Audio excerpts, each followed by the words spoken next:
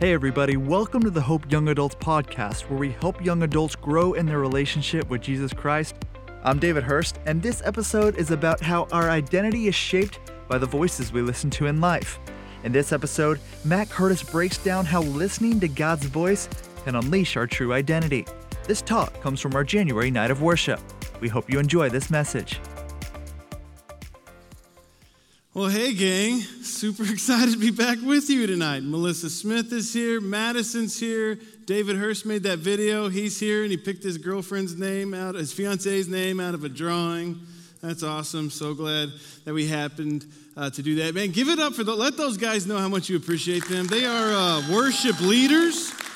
I've been reading through a lot of the Old Testament and the way Israel was required to come into the presence of God and what that looked like, and the sacrifices and the offerings and the chickens and the goats and all those things they had to bring to come to the presence of God, which was a burning flame with wind and fire and all that. And these guys lead us into that place. They lead us into the presence of God. I'm just so thankful for all of them. It's been great. The last time my name is Matt. Hey, how are you? I put some pictures in this slideshow that we're not actually going to use, so I'm going to go ahead and say, hey, can we see a picture of my wife? She's here tonight. So it's coming at some point. Jillian is here. She is a mother. That's her at Disney World. She wants to be a Disney blogger. It's probably not going to happen. And then we also have pictures of my kiddos. Both of them have glasses. That's Henry. If you've seen Jerry Maguire and you think that kid's cute, he's not. That kid is freaking cute. And then Cohen. Henry just broke his glasses. That's Cohen with the laser tag. So I was going to use those for a story, but now I'm not. But I feel like I need to show them to show honor and respect to my family. Y'all should get married and have kids. It's pretty sweet. Well, the last time we were together, we talked about a conversation that Jesus had in Luke with the Pharisee, with the lawyer. And in that conversation, the Pharisee, the lawyer, comes to Jesus and says, hey, teacher, what does a man need to do to gain eternal life? And Jesus says, well, what does the law say, lawyer? And the lawyer says, well, the law says that you should love the Lord your God with all your heart, soul, mind, and strength, and love your neighbor as yourself. And we spent our time talking about loving your neighbor. What does that mean? The lawyer says, well, what do you mean by my neighbor? Like, let's really get to the steps. What are my action steps to get to eternal life? What do I need to be doing? Practically, what does it look like for me to get to an eternal life, get to heaven? What do I need to be doing actively? And he jumped into the action step. Practically, what does it mean? Who's my neighbor? How do I love? And so did I. That's what we were talking about. And we totally gloss over. You are victim to this. I glossed over, love the Lord God with all your heart, soul, mind, and strength, just like the Pharisee did. That part, the relational part, doesn't matter. Loving the Lord God with all of your heart, soul, mind, and strength, that's easy, right? Loving God, love people, that's easy. People are complex. Have you seen Facebook? People are complex, and it's hard to love people. Loving God, he's always there. He's an anchor. He's there. He's faithful. He's there. So I, as a 38-year-old man who has the title of a pastor, has a wife, has children, I should be competent enough to know what it means to love the Lord God with all of my heart, all of my soul, all of my strength, and all of my might, all of my mind, all of my time, all of my passion, all of my compassion, all of my energy, all of my moments, all of my seconds, all of my days, months, years, all of the dreams that I have in my life, all the visions that I have, all the purpose that I have.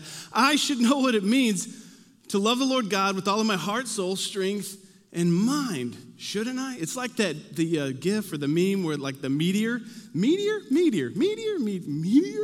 I don't know. It just deflates into this place where I'm not sure that I really get it. I'm not sure that I really get what it means to love the Lord God with all of my whole self. I'm a complicated individual. My wife will tell you that. Nearly anybody who meets me, I'm a simple man. I wear the same clothes all the time. I got this jacket for Christmas. I haven't taken it off since. That's just how I function. I eat the same thing for dinner unless I'm having, a lot of chocolates and bread and mayonnaise and stuff. Other than that, I'm eating the same thing. I have the same routine. I'm a simple man. But inside, I'm complex. I'm emotional. I'm passive. I don't want to engage these things. I don't want to judge. I do judge. It's just all conflicting inside. And I should know what it means to love the Lord God with all of my whole self, when really my whole self is just this complicated person.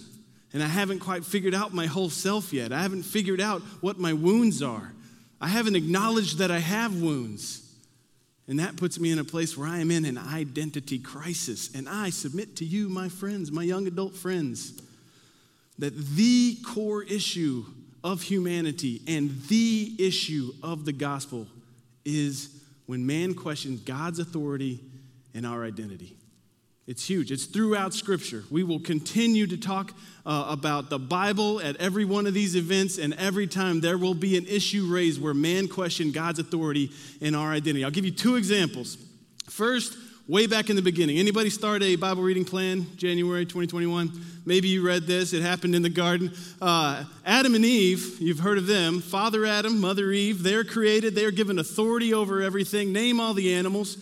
Don't touch the tree from the knowledge of good and evil. And in slips this snake, this serpent, this devil, this voice, this external voice that says, did God really say don't eat from that tree? Surely you will not die. God just doesn't want you to be like him. And boom, instantly the conflict enters the stage. Man questions God's authority and his identity. I'm going to give you another example. That's an external voice. The serpent is an external voice, internal. Anybody read Ruth? It's great. It's 4 chapters. It's short. It's story. It's interesting. It's like streaming something on Netflix. It's got a beginning and an end. Like there's not a whole lot of law and stuff like that. So tonight when you go to bed, read Ruth. Ruth and Naomi live in Bethlehem. Naomi is Ruth's mother-in-law. Ruth and Naomi are in famine. There is no food in Bethlehem. They cannot survive in Bethlehem. So they leave Bethlehem to go and find food. They take their whole family, Naomi and her husband, Ruth and her husband, Ruth's or Naomi's other son and his wife, and they all go. And they leave the people they know, where they're from, what they know, what they're familiar with, and they go to a place to where they can find food. It's very pandemic-y, Phil, like get out of whatever this uncomfortable situation and go find something so you can thrive. And when they go to the place that they're going so that they can thrive, bad things happen. Naomi's husband and Naomi's 2 sons die. They fall sick and they are dead. Well, Naomi and Ruth have no place to go, so they go back to Bethlehem where there's still a famine, but that is familiar to them. And upon returning, Naomi shows up and everybody in town, hey, Naomi's back. Naomi was gone, now she's back. She's so great. Little insight, Naomi, the name Naomi means pleasantness. The whole time these people she grew up around saw her, they thought she's pleasant. She was the one on Facebook not posting how and where low your mask needs to be on your face, and she's not posting Alex Jones theories, and she's not being political at all. She's showing pictures of the kibosh she made. She's showing pictures of her puppy dog. Like, Naomi is pleasant. She is known for her pleasantness. Upon her return, while everybody says, girl, what's up? Pleasant is back. Naomi says, don't call me pleasant. Don't call me Naomi. My name is Mara. Mara means bitter because God is bitter for me. Because I have gone through this thing. I have lost. I am grieving. God is mad at me and he's bitter at me. The circumstances in Naomi's life allowed her to change her identity. She changed her name from I am pleasant to I am bitter. And that is part of the conflict that all of us go through. We allow circumstances to affect the way we see ourselves. We allow circumstances to impact our relationship with the Lord. We allow external voices to chirp in. I feel like I'm spitting everywhere. Chirp in and tell us what we should think and how we should behave and what expectations we should have.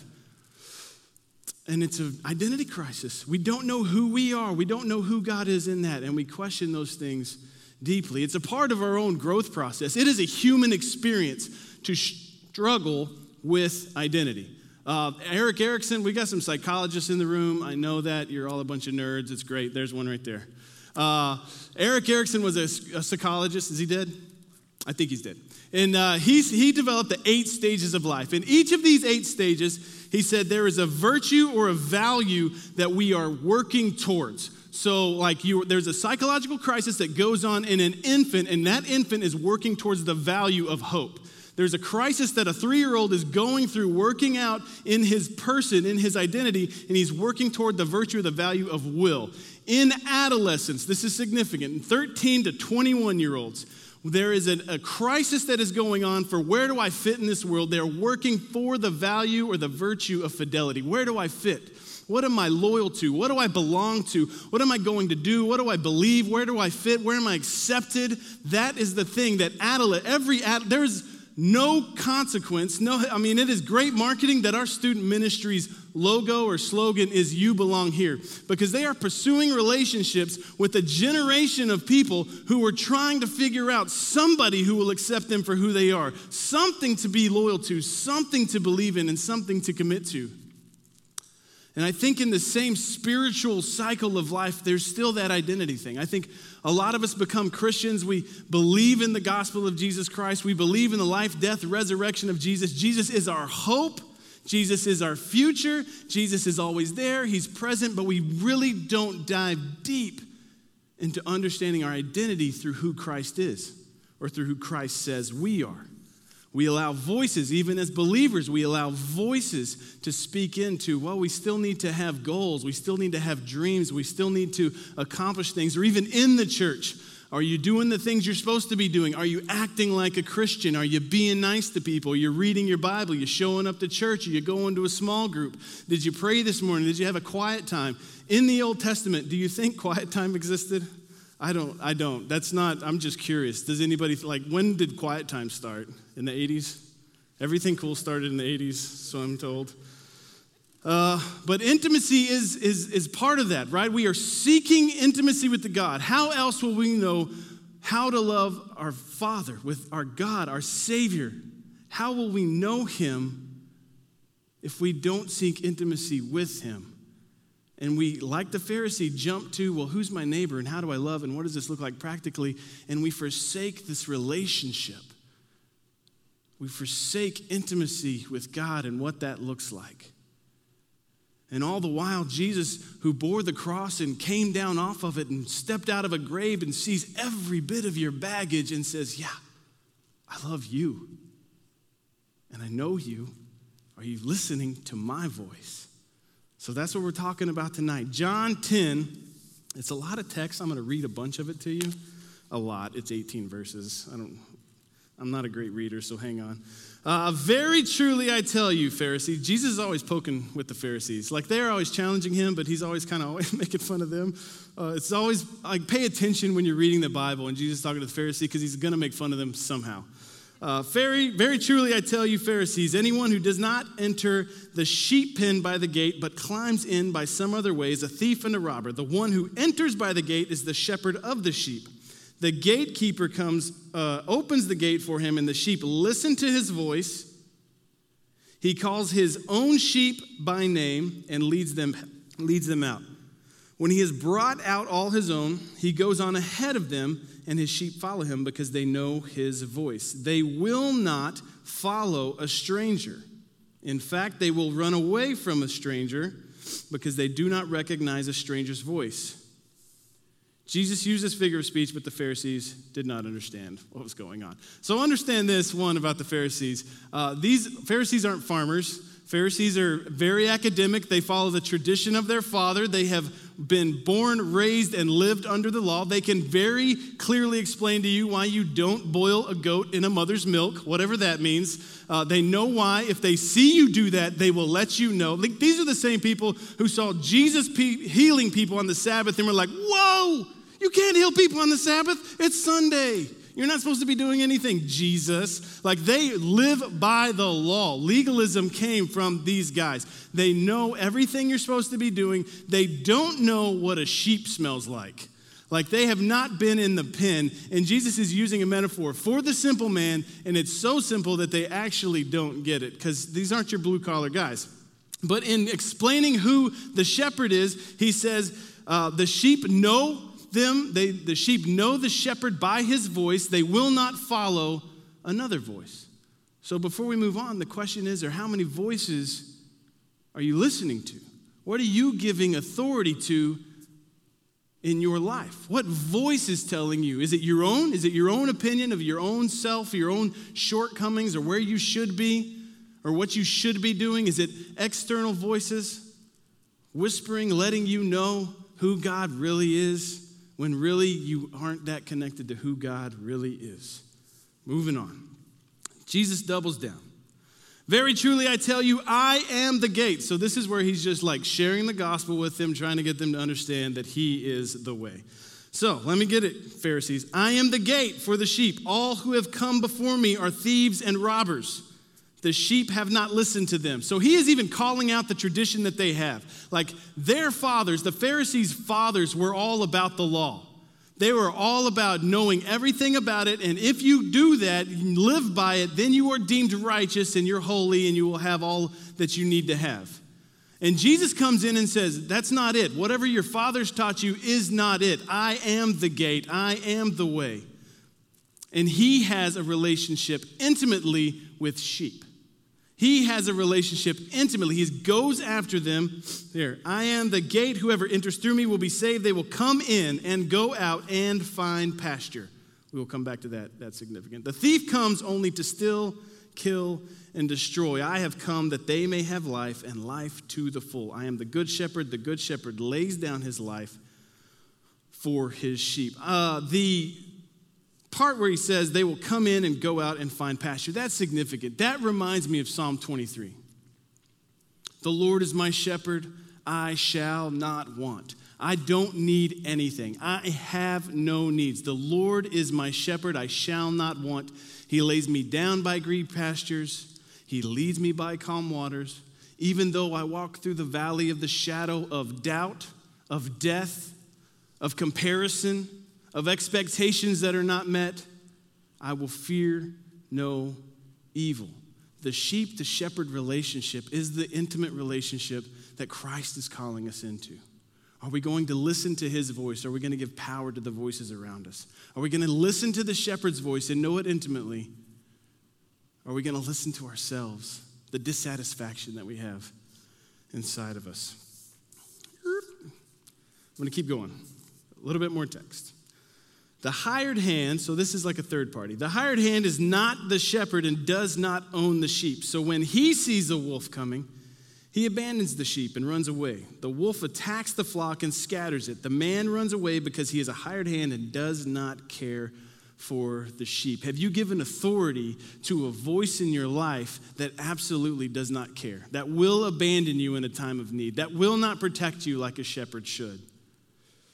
Just as the Father, I am the good shepherd. I know my sheep and my sheep know me, just as the Father knows me and I know the Father. I lay my life down for the sheep. I have other sheep that are not of this sheep pen. I must bring them also. They too will listen to my voice. And there shall be one flock, one shepherd. The reason my Father loves me is that I laid down my life only to take it up again. No one takes it from me, but I lay it down in my own accord. I have authority to lay it down, authority to take it up. This command I received from my Father. So he is speaking directly to us. He is speaking directly to what an intimate relationship should look like. He says, I know my sheep and my sheep know me, just like I know the Father and the Father knows me. Intimacy is a hard thing to come by. I got married May 20th? May 20th, 2012? Double thumbs up. All right, May 20th, 2012, to Jillian Michelle Olovio. And what they don't tell you about weddings, what they don't tell you about when two Christians get married is that it is a supernatural event. I didn't expect it. I knew my friends were going to be there. I knew my family was going to be there. I knew there was going to be a dirt cake because that's my favorite. But during the ceremony, as you're like embracing and trying to take it all in, there's a supernatural thing that happens and you feel it. I felt it. You feel it? You feel it because it's the bonding of two souls, of two becoming one. And we've been married nearly 9 years now. When Jillian calls me, she doesn't say, hey, Matt, this is Jillian. I know the sound of her voice. I also have, it says her name. But we are dependent on one another. We are faithful to one another. We're fruitful together. But just because we got married on that day and there was a supernatural event, it wasn't the maximum intimacy we had. Every day we have to work towards intimacy. And I will tell you, I am bad at it. I'm bad at intimacy on a bunch of levels, Like I grew up in a home where if you were doing things, if you were obeying the rules, if you were doing your chores, if you're not making a bunch of racket, you're doing great. And I carry that into my marriage. So if I'm doing the dishes, then there is no other way I could express my love more to my wife. Like I am doing things for her that she is not willing to do. In that same way, I take that into my relationship with God. If I am doing things for the King of the universe who loves me through my wounds, then that's when we're okay. And the minute I stop doing things that he would approve of, he's disappointed in me and he hates me. And these things are just not true. Intimacy is hard. And we live in a culture where we assume competence in intimacy. We've never been more connected. Our networks are huge. Our social support's supposed to be there. But we're also in this weird pandemic on top of already being totally isolated and completely individualistic. Like, consider, do you have anybody who knows your wounds in your life? Have you opened up and shared what you are suffering right now? Have you ever shared what you're proud of yourself with anyone? Intimacy is a difficult thing, but we are wired for intimacy. You were born, you were put on this earth for intimacy with your Creator. There is no other reason, not one person in this room was born other than intimacy with his or her Creator. And in that same way, we are created to have intimacy together. We are created to know and be known. I don't know if you're into like the Enneagram, the Myers-Briggs tests, if you're into, what's the other one? The Strengths Finders, I like that one. But each of those tests, you sit down, you answer 80 questions, and it tells you, oh, this is who you are. You're passive, you could be a little lazy, you're very nice though. Like no matter what you put into the computer, it's gonna tell you what you want it to put. You're gonna answer questions, it's gonna tell you. But then we feel absolutely known when we read it. When we read A Road Back to You or whatever the Enneagram book is, we go, this is my chapter, this is who I am. I've never felt more known than by an author who wrote a book following an algorithm and nobody actually knows me. And it's dangerous and it's scary, but we trust those systems. We trust those systems to tell us who we are. We don't trust the author, the creator, the one who knew us in our womb to tell us who we are. See, with all of those tests, all of those, and I'm not demonizing them, I absolutely love them. The Enneagram has changed the way I love my wife. It's been good. She's a 7. That means she likes sparkles and doesn't want to talk about emotions. So glad you're here, Jill.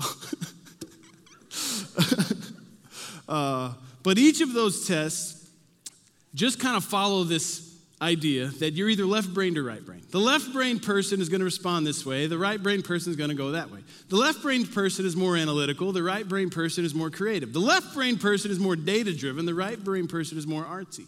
The left-brained person is more black and white, logic and reason, and the right-brained person is more expressive. But the truth of the matter is that each of us are left and right brain. We're a combination of all of these things, and that's how we relate to each other. And the right side of our brain is where our identity really sits. And every bit of information, every word that comes out of my mouth is being processed through your brain, through who you see yourself as.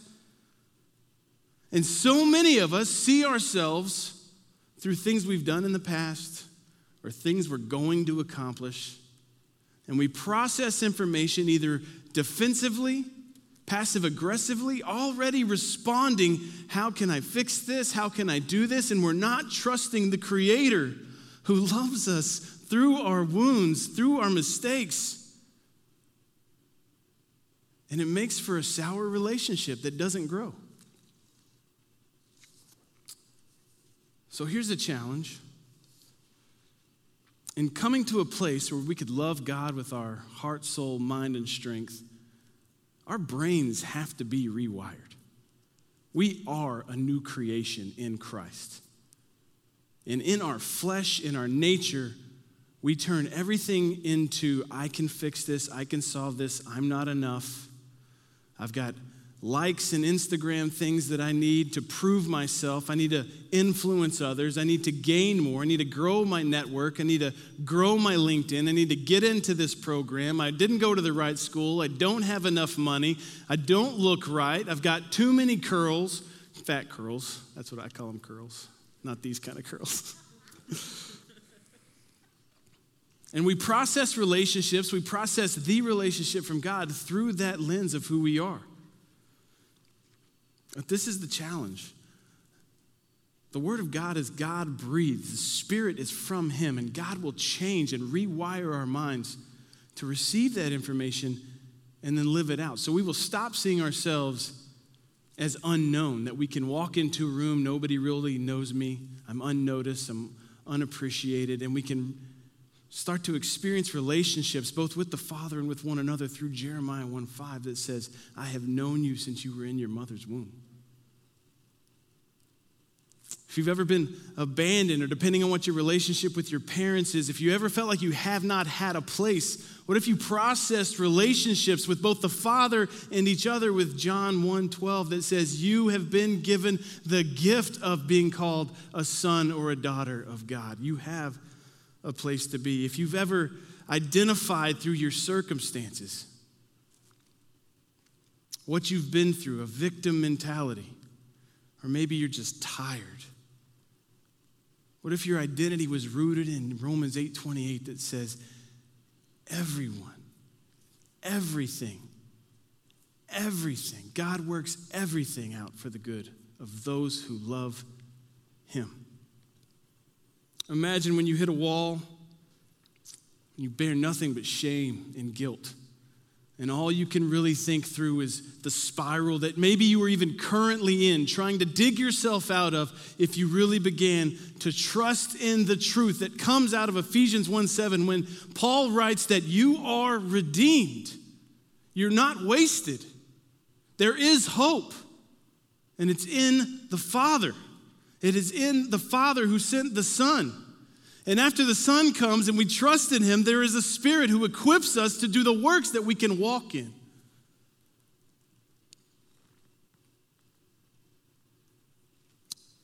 Maybe you feel broken. Maybe when you look in the mirror, you could list off everything you hate about yourself. I don't like my hair, my nose, my teeth are crooked. I got a weird mark right here on my head. My head's gigantic. I can't grow hair. Ephesians 2 says that I am God's handiwork.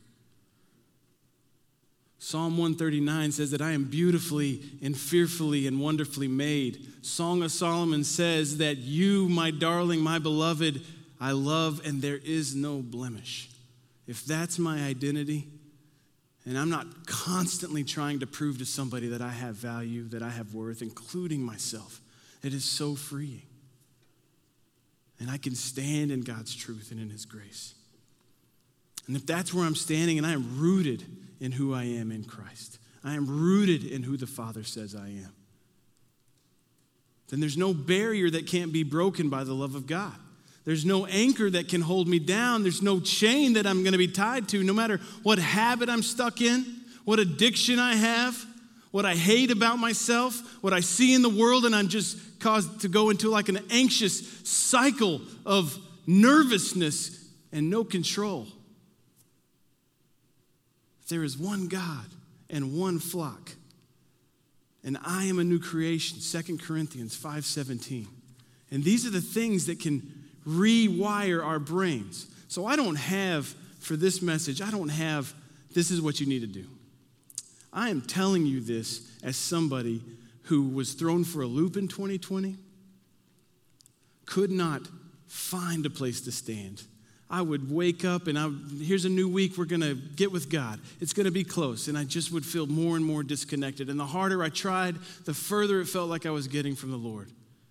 We weren't having church, but we were having church, and there's relationships there. By God, I'm a pastor, and I still don't know who I am in Christ. That comes with a certain sense of, hey, you're failing at this, and everybody knows it. You're an absolute fraud. I'm not stepping into that this year. I'm being willing to come to a place to start at the basic and know grace has been bestowed on me, and God wants to know me deeply, and that requires me to find out who He says I am and to lean into that.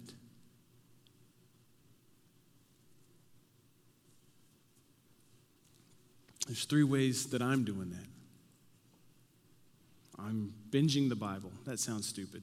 I'm trying to get through the Bible in 40 days. The number 40 is significant in Scripture. It's a season of testing, right? So there was somebody named something that took 40 in the Bible. You bunch of nerds. Somebody's got one. It rained for 40 days.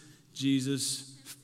Yeah, there we go. There's some 40 years. Israel, they wandered for 40 years. There we go. There's some 40. So I was going to start a Bible reading plan, but of course, those one-year Bible reading plans, I start looking at them about the 7th, and I'm already behind, and I'm not going to make things up. But understanding that the number 40 is a season of testing also means that the number 40 is a season of change. Change is coming. So I'm seeking after that in my own life. I invite you to jump into it. And I'm just taking in a bunch of Bible. I'm not sitting and reading 30 chapters a day of the Bible because I'm a slow reader. I wake up, I turn the app on, I listen. And sometimes I zone out and sometimes I pay attention, but God is using His Word to firm me up, to root me in who He says I am. There's other ways you can do that, but His Bible, His Word is God-breathed, and it transforms. It is for us to know who He is and know who we are. So that's number one. Number two, community absolutely matters. And maybe you've been a part of a great small group or growth challenge group or whatever, but maybe you haven't. Maybe you've never felt comfortable with a group of people. Maybe you've never shared with anyone what you're really struggling with or what you're keeping total secret or what you're hiding, not from everybody, but from God Himself. Like maybe you've never been to that place, and I encourage you deeply to keep looking for it. Keep going after community because God changes us. He reveals things to us through one another. This is my last science thing because I should never be talking about science, at least with any kind of authority, but they can scan, I wrote it down, hold on. The prefrontal cortex is the fastest moving part of your brain, right? In the prefrontal cortex, if they use the really big scan, because my head's giant, they used a big scanner and scanned my brain. And then I went and had a conversation, a relationship with somebody, and I shared weakness, things I'm struggling with, and I was accepted and loved through that. They scanned my brain again. There are evidence that my brain is being rewired, that God works through us being vulnerable. That speaks directly to 2 Corinthians 5:9. My grace is sufficient for you, for my power is made perfect in your weakness. When we start sharing the things that we hide, when we start being honest and open, and that's where intimacy comes from. When we stop fraudulently trying to prove to one another that we're good Christians or that we're good people or that we're smart or we're accomplished or we have enough money or we have the right goals, whatever that stuff is, when we put that stuff away and start focusing on the things that matter, sharing our weaknesses and also receiving other people, loving other people who share their weakness and not judging, but loving and accepting, then and only then can our brains be rewired. Romans 12:2. Do not be conformed to the patterns of this world, but be transformed by the renewing of our mind. Community renews our mind. But the last thing is, Tommy talked about it. Rest. Be still. And know that I am God. These guys are going to come back up. They're going to sing one last song. They're already here. Paul's here. Paul's here, guys. Yeah, give it up for Paul. But I would encourage you, not just in this song, I would encourage you to start in that place. When was the last time you just sat? You just shut it down. Turn the phone off, the TV, whatever. The music, just turned it all off. And you listened to what God has to say about you. There's not a 12-step program for this. This is essential. If we're ever going to be a people that love the Lord God with all of our heart, soul, mind, and strength, it starts with shutting it down, listening and believing that He is God and hearing what He reveals, responding to what He reveals to us, being desperate that He would reveal more to us.